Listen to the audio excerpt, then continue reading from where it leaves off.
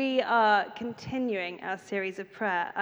And as I mentioned earlier, it's not just this service that's doing this series. The kids' church are doing it, and we're also doing it across all our sites. So as a whole church across Basingstoke, we are looking at the idea of prayer. This is something we're really passionate about knowing and encountering our Father in heaven. And for me, it's incredibly precious, this word of knowing Jesus. Almost that I didn't really want to talk about it this morning because I'm just human. How can I possibly preach on knowing God? But I feel like there's been different things this morning. I've not planned to say this, but there's just been different things this morning where different members of our congregation, we met to pray beforehand, as we always do at 10 o'clock, those that are sort of serving, and just people that have come up to me and sharing God's word. We always have to learn it's not about us, but each and every one of us as a church are encountering our risen Lord. And I just think it's just really precious that we're all hearing from him. We're doing church. We're building God's church in partnership with God. Anyway, let's read from our passage today, and we'll go on from there. John 17, verses 1 to 5. After Jesus said this, he looked towards heaven and prayed. Father, the hour has come. Glorify your Son, that your Son may glorify you. For you granted him authority over all people, that he might give eternal life to all those you have given him. Now this is eternal life, that they may know you, the only true God, and Jesus Christ, whom you have sent. I have brought you glory on earth by finishing the work you gave me to do. And now, Father, glorify me in your presence with the glory I had with you before the world began. Amen. Well, I'm doing better than the last time I spoke because I think I was holding two boys at that time.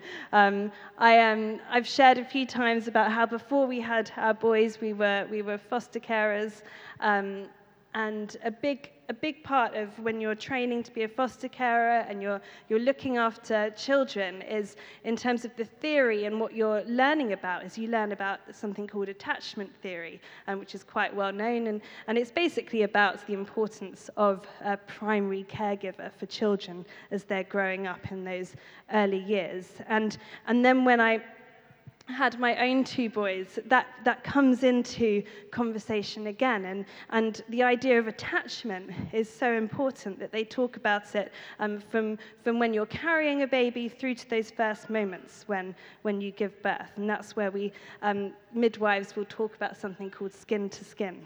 And so when a baby is born, if they possibly can, they'll do all they can to place a baby on your chest. So you have that skin-to-skin moment with your child. And when both Efi and Jed were born, they were both a little bit unwell. Efi couldn't keep his body temperature up, and Jed had an infection, and so his breathing was too fast. And in both those scenarios, the doctors were doing all sorts of things, but they were saying what you can do is just continue that skin-to-skin. The baby's been inside you for so long, it needs to be as close as possible to regulate their heart rate, to regulate their temperature, to regulate their breathing, to keep them close to you. And in fact, the sort of studies continue, and the most recent thing that I heard with Jed, who's about to turn 2, but the most recent thing I heard was from a health visitor, I think, was telling me, and she said, babies actually don't even, up until they're 9 months old, they don't even acknowledge that they're a separate person to you. They think that you're just one person. They don't see themselves as a separate being. That's how attached they are to you in that sense. In our passage today, we come to this amazing moment between Jesus and God, which I'm now penning Jesus' skin-to-skin moment with his Father. And the disciples, as we learned last week, they've been asking Jesus how to pray. How do we pray, Jesus? We want to be able to pray. Can you tell us? And in this moment, Jesus has done all the telling that he can, and we get a glimpse of him actually doing it. This skin-to-skin moment with Jesus and his Father. But the radical bit for us is in verse 3.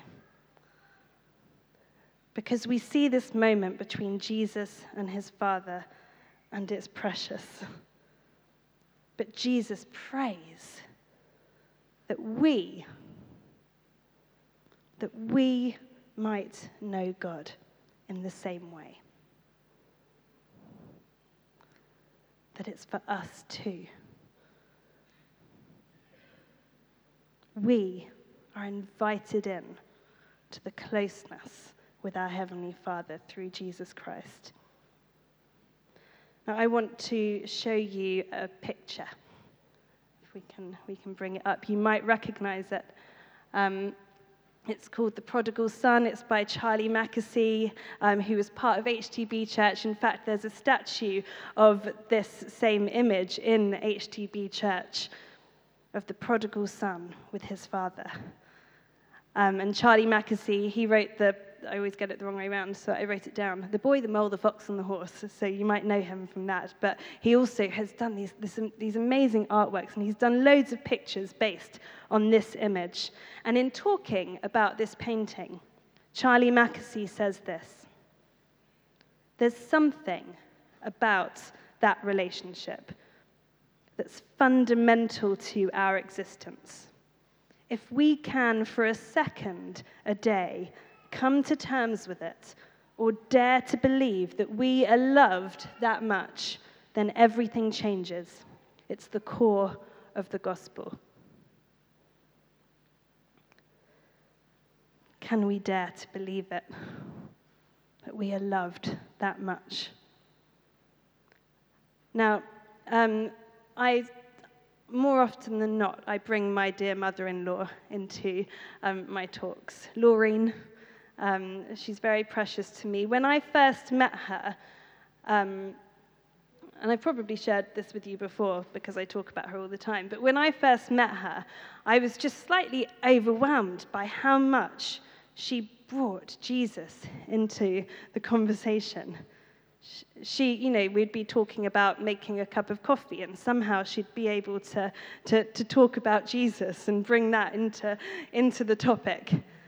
And I remember thinking to myself, like, how do you get to that point? How I don't think about Jesus all the time. I just don't. When I'm thinking about coffee, I'm thinking about coffee. But somehow, Laureen just manages to do it. And I was like, how does she do it? And then it dawned on me that she's been a Christian a whole lot longer than I have. And she wakes up in the morning. She's got an amazing prayer pattern. She'll get up and she's got a prayer diary. And she'll if she gets a word from God, she'll write it down and send it in the post to whoever it's for. And she's got this amazing rhythm of hearing from God. And then more recently, I was having a cup of tea with her or something, and we were chatting, and she said, people always say that I'm very prayerful, but do you know what, Nicola? I don't ever pray. I don't pray at all. And I was looking at her and I was thinking, oh, that's really interesting. Because actually I know that she does pray. But it's so part of her. She is so skin to skin with her Heavenly Father that she doesn't actually separate her praying and her doing and her being. For her, it's just all one thing. And I came across this quote this week from a man called Oswald Chambers, and he says this: "The purpose of God is not to answer our prayers, but by our prayers, we come to discern the mind of God. We are close to his heartbeat. We get to see what moves him, what inspires him, so that it all becomes one." And next week, we are going to look a little bit further into this. Today is about acknowledging the presence of God with us in our lives and the closeness that we get to be to God because of Jesus. And as we go on, we're going to look about what that means in the world. So I don't want to go too much into that, but spoiler alert, it means something for this world. If we get to enter into the presence of Jesus in our lives, then it means something for this world. And as Jesus goes on to pray, that's what's revealed in his prayer. The Father is addressed in every line of this prayer. So whatever he prays about, he's praying intimately with his Father. And essentially, some people call this prayer that we get in Jesus' final moments, they call it the real Lord's Prayer. And so next week, we are going to talk more about praying and what we're praying for and where we're going and what we're doing. But we are going to do it a little bit today. We will go on and worship together, and we will be worshiping in the presence of Jesus. But I want to give us a little, before I finish and before we go and encounter more of Jesus, I want us to have a little exercise of doing that. Because essentially, when we are acknowledging God's presence in our prayer lives and in our daily lives, we are praying the prayer in the Lord's Prayer, "Your kingdom come."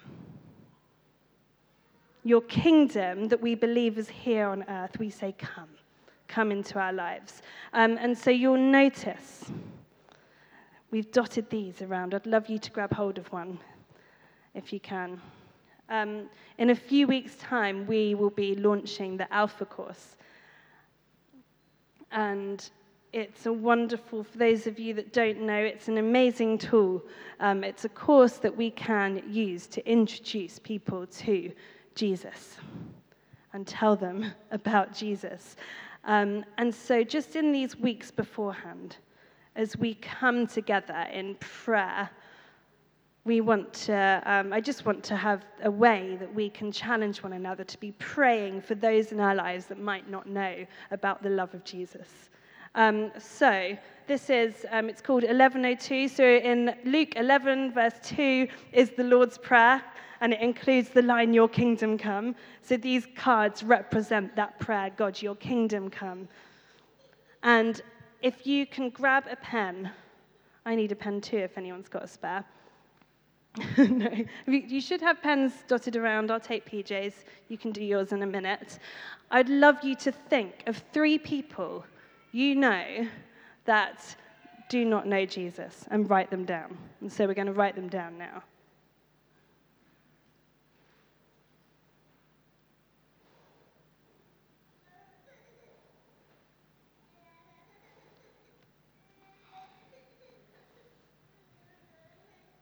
And then, do you need a pen? Share it out. That was a bad throw, sorry. Not been watching enough rugby. Great, so when we've written that down, then I want you to grab your phones and go into the alarm and set an alarm for an 11:02 each day. If you're going into the office where you might get in trouble for that, then make it a silent alarm. Maybe in the classroom, that might not go down so well. So silent alarms for those that don't want to get in trouble. But hey, it's a good talking point. 11:02 every day. And then as a church, the challenge is that 11:02 every day, we're going to pray for 3 people in our lives. Now, even just amongst us, we're doing this in every service today. So even with just us, that's a good few hundred people that are going to be prayed for at 11:02 every day. And we're going to pray, God, let your kingdom come in those lives. And then the third thing, we're going to wait and watch and see what happens. Because we believe that when we enter into God's presence, it changes things. That's why we're here. Because we believe in the living God who is alive and active today. And so now that's the challenge. We'll come back. Let's share with each other what God's doing. Let's be witnesses and testify to one another that God is alive and active in our world today. And see what happens. Watch this space. And you might even get the courage to invite some of these people to Alpha. Starts on the 1st of October. We're not marketing it yet, but that was a little plug. So I would love to invite you to stand up. And we're going to worship together because that's what it's all about. Jesus is here and invites us into a skin-to-skin relationship with our Father.